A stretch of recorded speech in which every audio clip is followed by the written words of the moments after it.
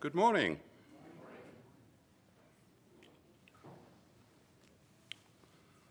Well, in a little bulletin this morning, we have a text from Romans chapter 8.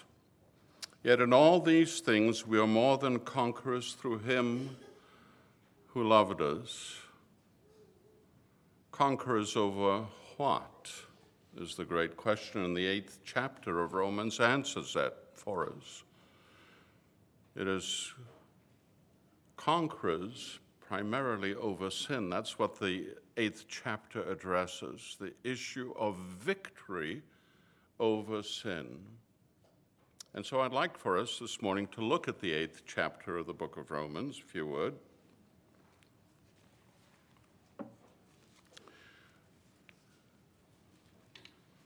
Victory over sin, that's the big desire, should be the great desire for the believer. And yet so often we don't live victorious Christian lives. Why? Because as this little verse again states, it's through him who loved us, and we tend to do it in the power of the flesh. Now let me just step back a little bit and take a look at, or give a little outline of the book of Romans. Romans naturally falls into three sections. Chapter 1 through chapter 8 is primarily doctrinal in nature. The question that's raised is, how's the gospel applied to the sinner? Then in chapter 9 through chapter 11, we have that midsection, which is dispensational in nature. It deals with the question of how the gospel relates to the nation Israel. And then in chapter 11, or chapter 12 through chapter 16, we have the practical aspects of life. And there it is, how does the gospel relate to practice, to my walk? It's great to have the doctrines, the truths, but how do they apply in my life? Shoe leather Christianity. And so this 8th chapter is the last chapter of that first section.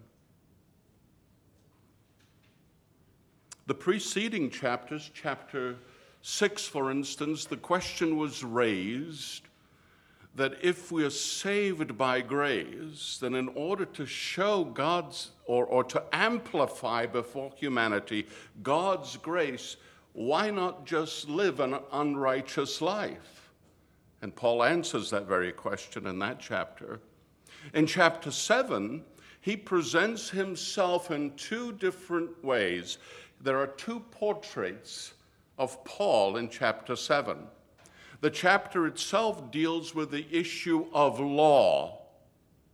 How does law apply? So if a Christian is to live a godly life, then does he do so by applying the law? And so Paul gives us two portraits of himself, one as an unsaved man and then one as a saved man. He says, the law applied to the unsaved man applied to me when I was unsaved. All it did was condemn me. It showed my sin, and that's the purpose of the law.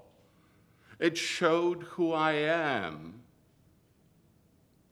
Then he says, all right, after I was saved, what about now? Shouldn't I live in obedience to the law?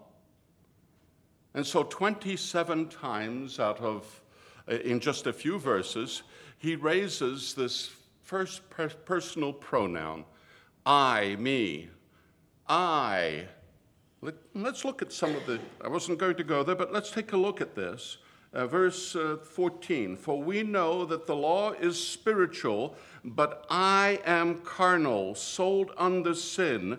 For what I am doing, I do not understand. For what I will to do, that I do not practice, but what I hate to do, if then I do what I will not to do, I agree with the law that it is good, but now it is no longer I who do it, but sin that dwells in me. For I know that in me, that is in my flesh, nothing good dwells, and so on and so forth. He's saying, look, the very things that I want to do, I don't do. And the things that I don't want to do, I do. I want to be obedient to the law, but I'm doing it in the power of my own flesh. I want to live for God, and that's what Paul is saying here. And many of us live this way. We try to live for God, and we fail. We pick ourselves up, and there we go again in the power of the flesh. Live for God, and we fail. And our pattern oftentimes is a lifetime of attempt. Paul isn't saying here that I do the things that I don't want to do in the sense of wickedness. He's trying to live for God, but is failing. And we can't live for God in the flesh. And so he brings out these two portraits of himself. One is the natural man, and if you read the preceding verses to where we just started on here, in fact, if you read from verse 7 through 13, you'd see multiple times the issue that relates to the natural man is sin, sin, sin. The law points out the sin. When it comes to the carnal Christian, a man that is a believer but living as a natural man, attempting in the flesh to please God, it's I, over and over again. And so for the one, the condemnation, the law condemns him. In the other, it shows him the weakness of the flesh and a total loss of the flesh. So how then can we live for God? How can we live lives that are victorious? Well, chapter 8 addresses that. Now, before we look into that section, I think it would be worthwhile to...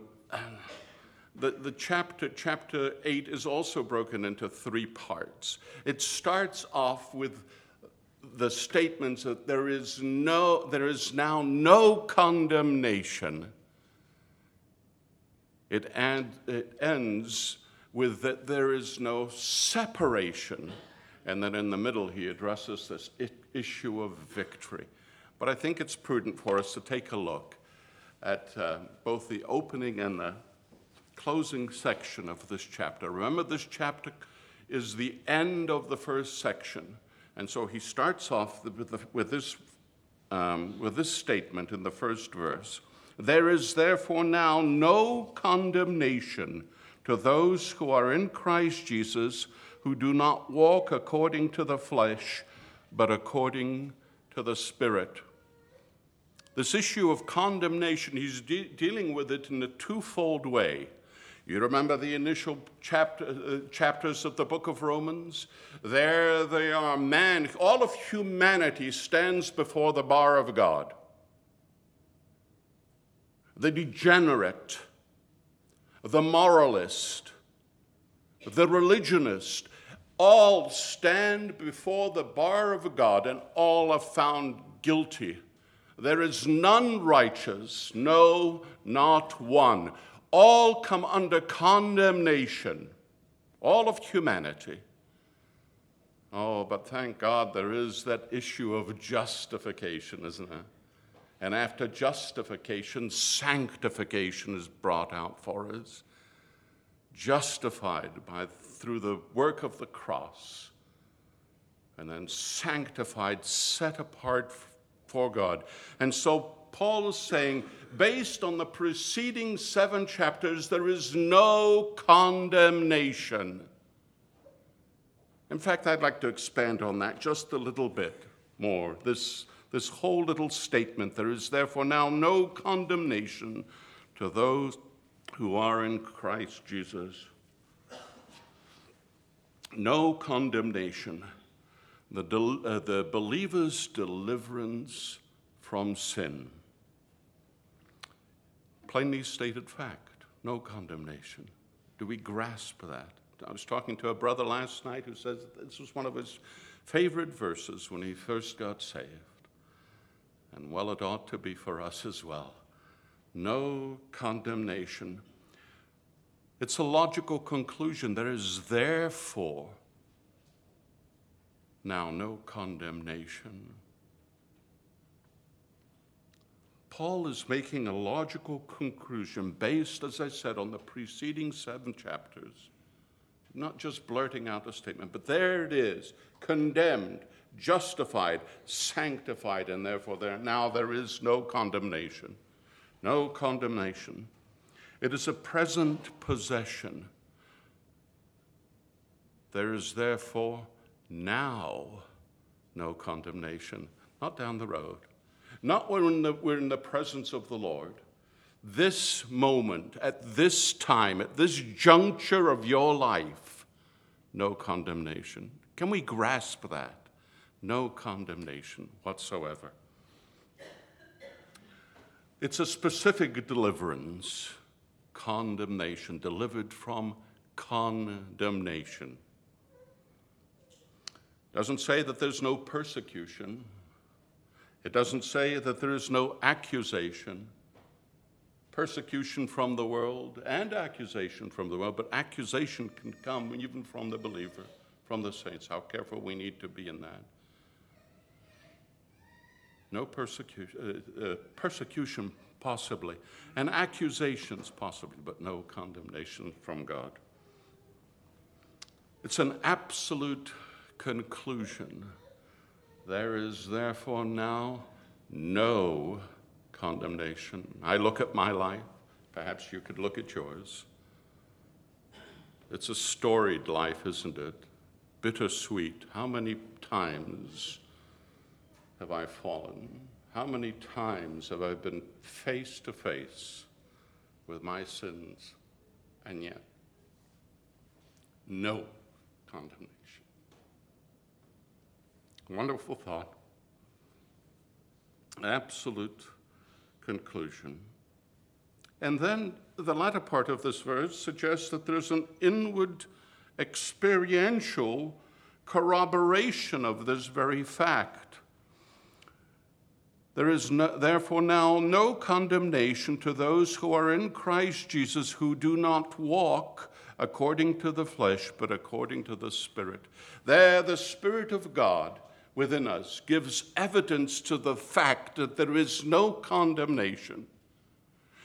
He is the mark upon our lives that says we belong to God.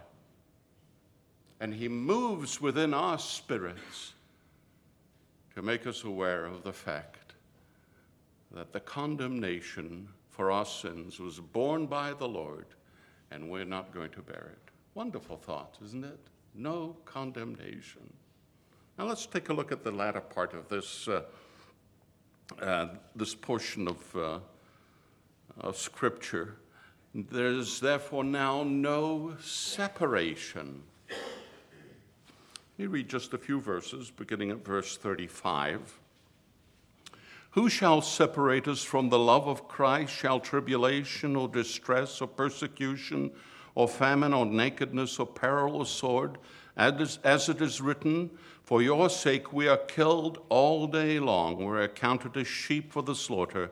Yet in all these things we are more than conquerors through him who loved us. For I am persuaded that neither death, nor life, nor angels, nor principalities, nor powers, nor things present, nor things to come, nor heights, nor depth, nor any other created thing shall be able to separate us from the love of God, which is in Christ Jesus our Lord. The believer's security here, no separation.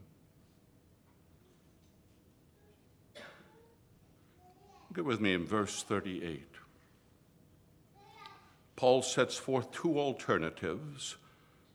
First, for I am persuaded that neither death or life, two alternatives, death or life, can separate us from the love of Christ. Neither death nor life. Within the context here, he gives us the reason why. Look with me at verse 34. Who is he who condemns? It is Christ who died. Why isn't death an element of separation for us? Why? Because Christ went into death, conquered death, and death and Hades are now hanging on his belt, on his girdle. Conquered death, and death is not going to separate us from him. Death is separation in a sense, isn't it? We had the memorial service, the funeral and the memorial service for Ed Greenwood here yesterday. Went into death. But it wasn't cessation. That death was simply a change of address. He's in the presence of the Lord. So death separates for a moment. But death for an unbeliever, what a terrible consequence that is. Separation for all of eternity from God. What a fearful thing that should be to those that are outside of Christ. But we have no fear of death.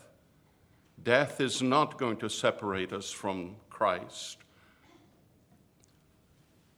Neither death nor life. In verse 35, he brings out seven different situations of life that believers may find themselves under. Who shall separate us from the love of Christ? Shall tribulation or distress or persecution or famine or nakedness or peril or sword? None of that. There are believers today that are under these elements of life. Persecution. Tremendous difficulties. We, unfortunately, the majority of us are not. But these elements, is there any other element of life that can separate us from Christ? No. Why? Again, we go to verse 34. Who is he who condemns? It is Christ who has died, who has won the victory over death, and furthermore is also risen. We have a living Savior, a risen Savior. And we have that life. He considers our life. And He's the power of life in us under every circumstance.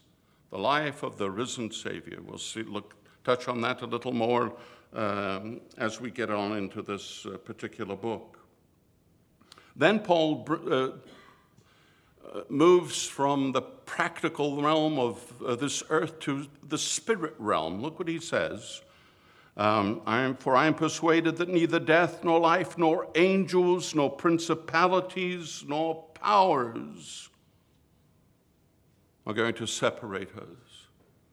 Angels, spirit beings, bodiless beings, spirit being, angels, principalities, a greater level of a spirit being, powers, an even greater level of spirit beings. They can't separate us from the love of Christ. Why? Go back to verse 34 again. Who is even at the right hand of God. The Lord Jesus is at the right hand of God, far above principalities and powers. He's far above them. None of them are able to keep us from the love of Christ, can separate us from Him. And then he presents again a couple of alternatives as to time. Nor things present, nor things to come. Not the things now present, or things that are yet to come. Why? Again, if we would go back to verse 34, we would find that we have an intercessor. One that is there at every moment of time. He's always in the present, interceding on our behalf. Wonderful truth. He continues on to all two alternatives of dimension, neither height nor depth.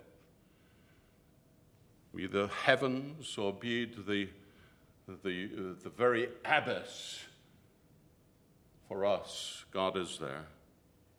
None of that can separate us. And just in case, Paul adds through the Spirit of God, just in case there's some uncertainty about things that are yet future, he says, what? And any other creature or creation. Just in case something comes up down the road.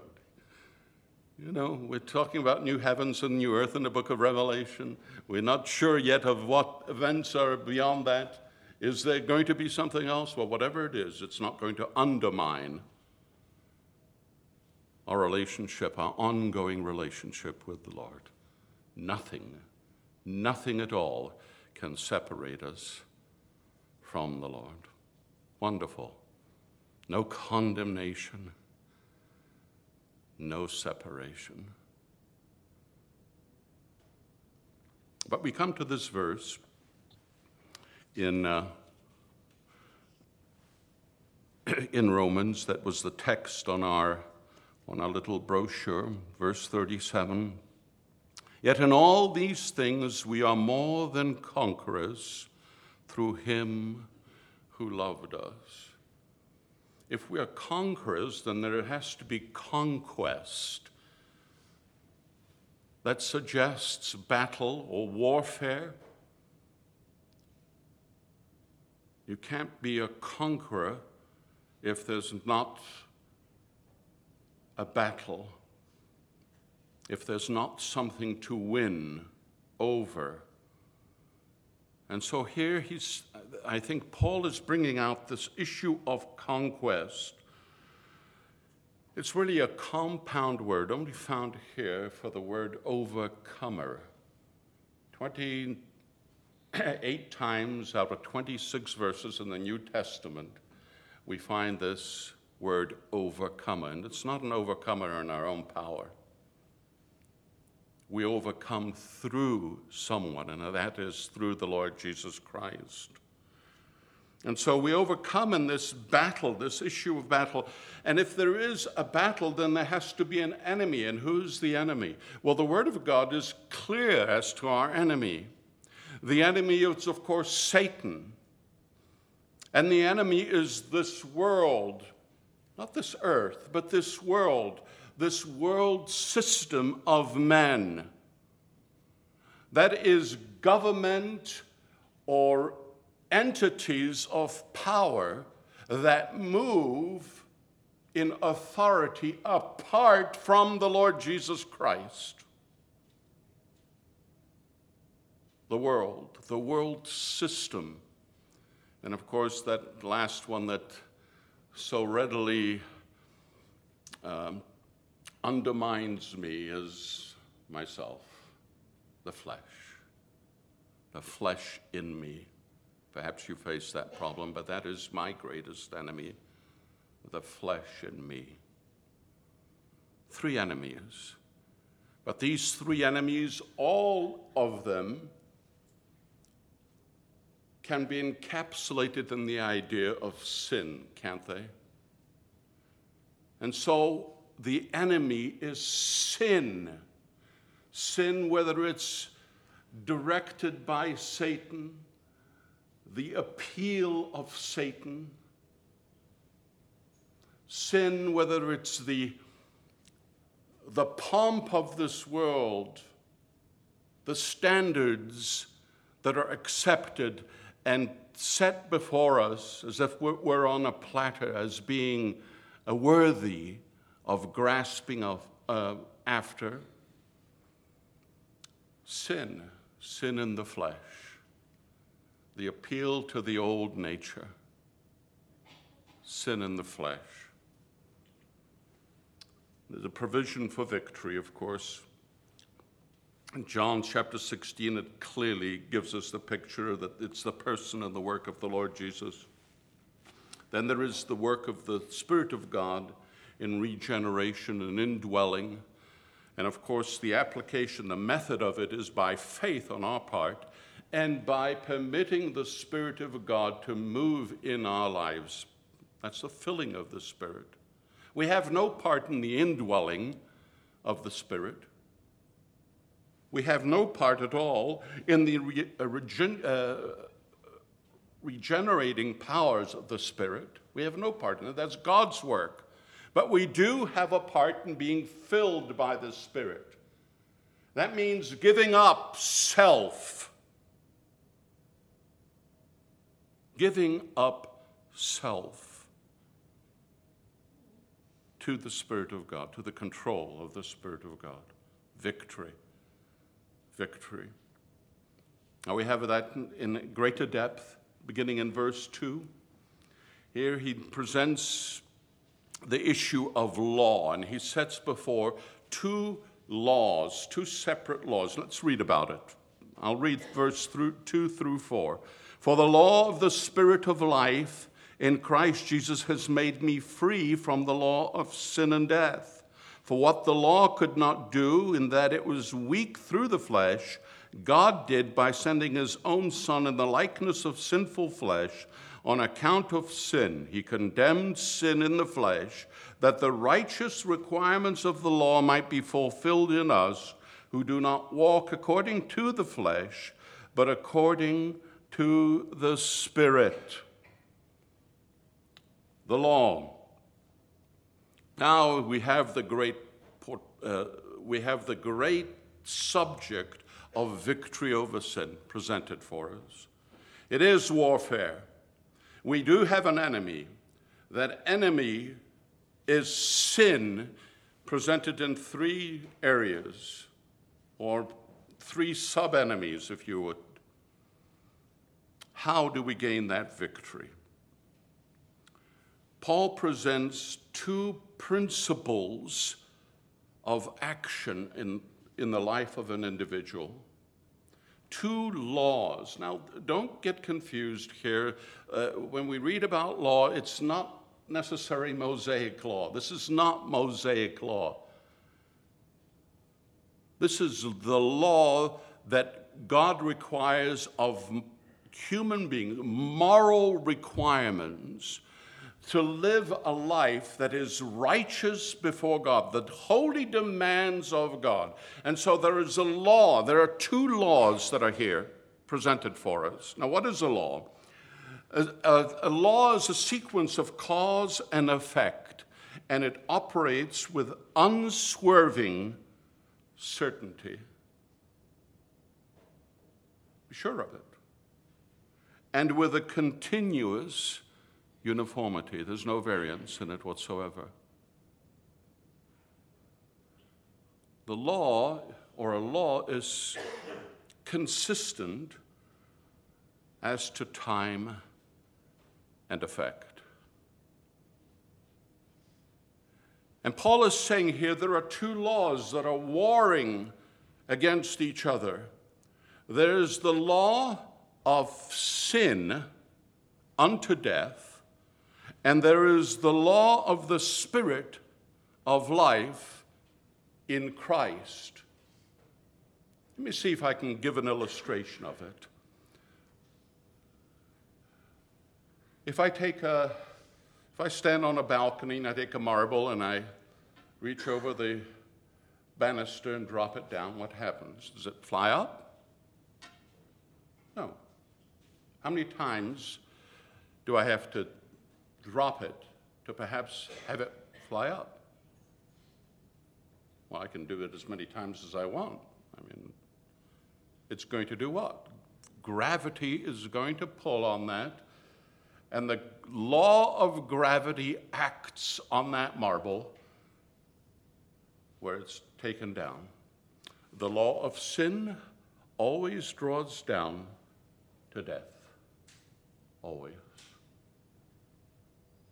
But the Spirit of God gives us life, the resurrected life of the Lord Jesus. I have a granddaughter that had I don't know whether she still has them, but she had a couple of birds. If I took one of those birds and again went up to that high place and let go of that bird, what would happen? The law of gravity is still the same. Why is it that the bird flies? Because there is the life within that bird that is able to offset the gravity. It's consistent. If we give ourselves over to the Spirit of God, the law of sin does not draw upon us. We overcome that. And it's done consistently. It's not an inconsistent thing. Again, it's a law. Remember, it's a law. And so it operates with unswerving certainty. I could throw that, take that marble and drop it 1,000,000 times, and 1,000,000 times it would drop to the ground.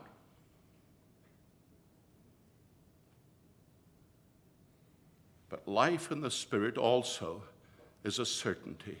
If we give ourselves to the Spirit of God, He will impart us with the risen life of Christ to live that life for Him. He goes on in verse 3. For what the law could not do, that it was weak through the flesh, God did by sending His own Son in the likeness of sinful flesh on account of sin. He condemned sin in the flesh. What is Paul saying here? Well, first of all, I think we have to kind of take a look at this issue of law again. The law cannot cleanse away guilt. And the law, being perfect, however, it cannot give the ability to keep its holy standard. There is no power in the law to keep, for us to keep that demand of the law. Do you see that? The law is holy. The problem isn't with the law here. The law is perfect. God's demands are righteous and perfect. But the law doesn't give us the power, the ability to meet its own demands. And so man, particularly in his fleshly condition, attempting to do the law, to do what is righteous before the Lord, falls flat on his face. God had to take care of that. How did He take care of it? Well, it's stated here for us. For what the law could not do in that it was weak through the flesh, through the working in the flesh, God did by sending His own Son in the likeness of sinful flesh on account of sin, and He condemned sin in the flesh. There it is. The Lord Jesus Christ went to the cross of Calvary. He didn't die just for your sins alone and for mine. He died for the sins, but He also died for what we are by nature. The sin offering is perhaps, that word sin is a little misapplied to that offering. That offering doesn't deal with a trespass alone. That's a trespass offering. That also deals with the issue of who I am by nature. Now, when the Lord went to the cross of Calvary and died on that cross, by virtue of that work, our sins were forgiven. But this old nature was never forgiven. It was condemned. Isn't that what it says? God, by sending his own Son into the likeness of sinful flesh on account of sin, he condemned sin in the flesh. And this old flesh is condemned. It was nailed to the cross of Calvary. Judgment has already been enacted against it, and yet it raises its head consistently, doesn't it? Why? Because the actual work of eradicating the flesh won't take place until we're in the presence of the Lord. You have a fellow that commits a murder is condemned to death. He goes into prison, and he's on death row for 15 years. He's already been condemned, and after 15 years, now he's taken, and the actual requirement of that condemnation takes place where he's put to death. But he's alive during that period. It's like the old flesh, isn't it? It's condemned to death. And it's going to be taken care of down the road. But it shouldn't have power over us now. But oftentimes it does. And so it is by virtue of the Lord coming down and taking flesh upon himself. Not sinful flesh, it says in the likeness of sinful flesh. In him was no sin. He did no sin. He could not sin. But in the likeness of sinful flesh, he went to the cross and took care of the issue of what we are by nature. What we are by nature. And then in verse 4, let's take a look at that finally. That the righteous requirements of the law might be fulfilled in us who do not walk according to the flesh, but according to the Spirit. The righteous requirements of law to be fulfilled in those who live. How? In the power of the Holy Spirit. What are the righteous requirements of the law? What are the righteous requirements of the law? We take the 10 Commandments, we look at those and we break them down into just 10 Commandments. But if you take a closer look, they fall into two camps, do they not? The righteous acts towards God and the righteous acts towards man. All the law falls into those two brackets. And it's the Spirit of God that moves us to live a righteous life before God and to love our neighbor as ourselves, to live righteously on behalf of man, deal with man in the righteous manner. All of that is fulfilled how? Through the Spirit of God. We could get into the details, the elements, love your brother in this fashion or love your neighbor in this fashion. These are details. Love God in this manner, and we do have it in the Word of God. But principally, the broad general requirement of the law is towards God and towards man. And how are we able to live righteous lives, lives that are honoring to our Lord, glorifying to him, is by giving ourselves over to the leading of the Spirit of God. That's what we have here. That the righteous requirements of the law might be fulfilled in us who do not walk according to the flesh, but according to the Spirit, capital S. Victory comes by giving up. Giving up self to the Spirit of God, to his control. It's the only way.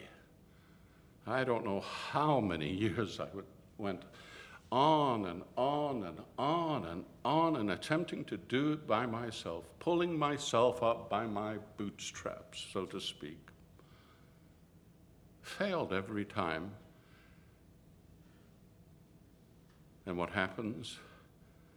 Guilt and condemnation from that guilt. I should be doing better, but I'm not. Are you there?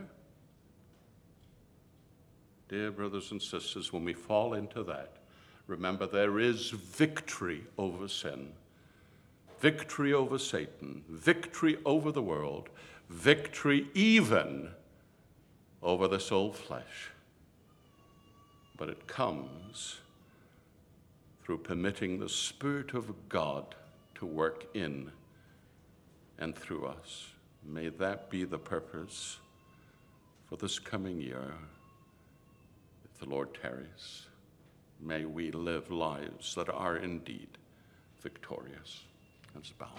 Now, Father, we do thank Thee for Your loving kindness and grace.